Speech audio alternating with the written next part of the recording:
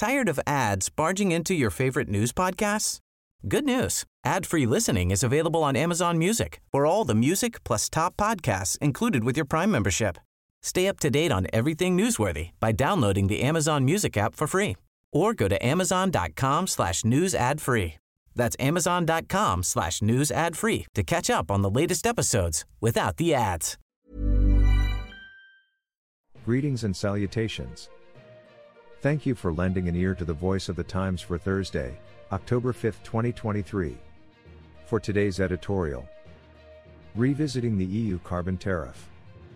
There is an important update to a topic we first considered in December of last year, a carbon border adjustment mechanism, CBAM, or carbon import tax, then being considered by the European Parliament.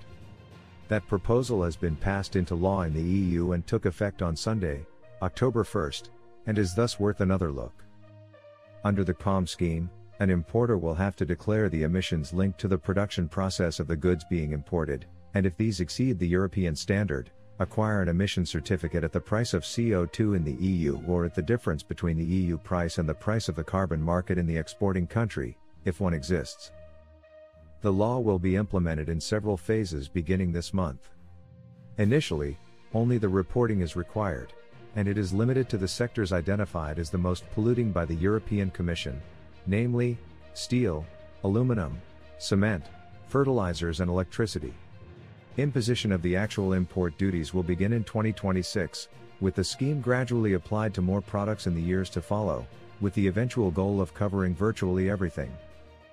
Originally, the CBAM was proposed to apply only to EU-sourced products at first, with applicability to exports to the EU to be phased in later.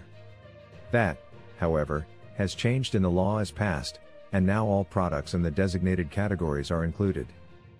To be clear, the EU carbon tariff will not have an impact on Philippine trade for at least several years, as it applies to goods the Philippines does not export to the EU and is not likely to in the foreseeable future.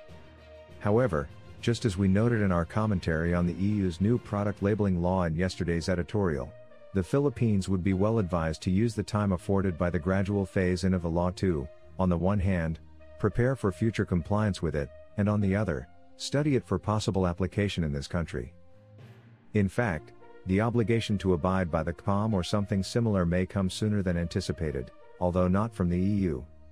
The US Congress, partly inspired by the EU's efforts, is currently considering two bills that would impose a similar carbon tax scheme.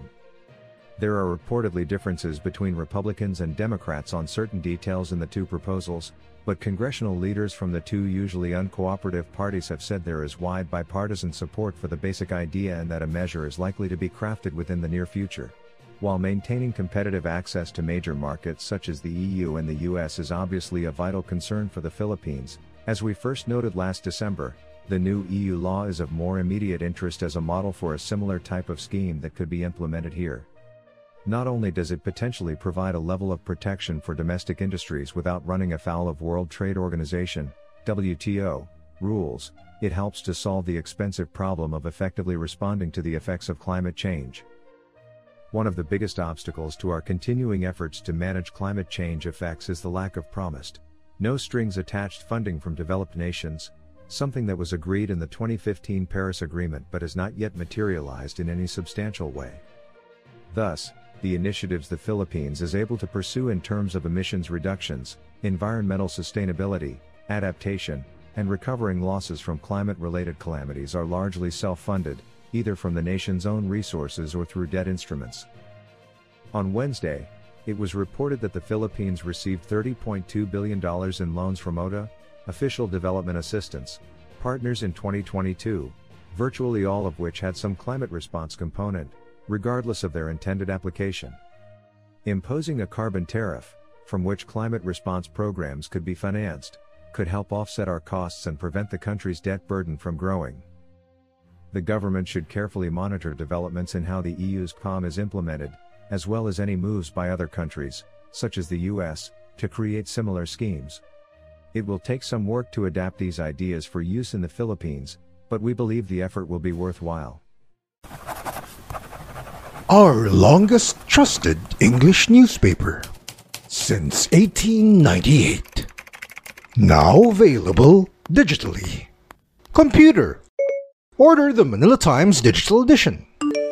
Subscribed. Get the Manila Times Digital Edition for less than 2 pesos and 50 centavos per day when you sign up for 1 year. The Manila Times, news source of choice, trusted since 1898. Tired of ads barging into your favorite news podcasts? Good news. Ad-free listening is available on Amazon Music for all the music plus top podcasts included with your Prime membership. Stay up to date on everything newsworthy by downloading the Amazon Music app for free or go to amazon.com/news ad free. That's amazon.com/news ad free to catch up on the latest episodes without the ads.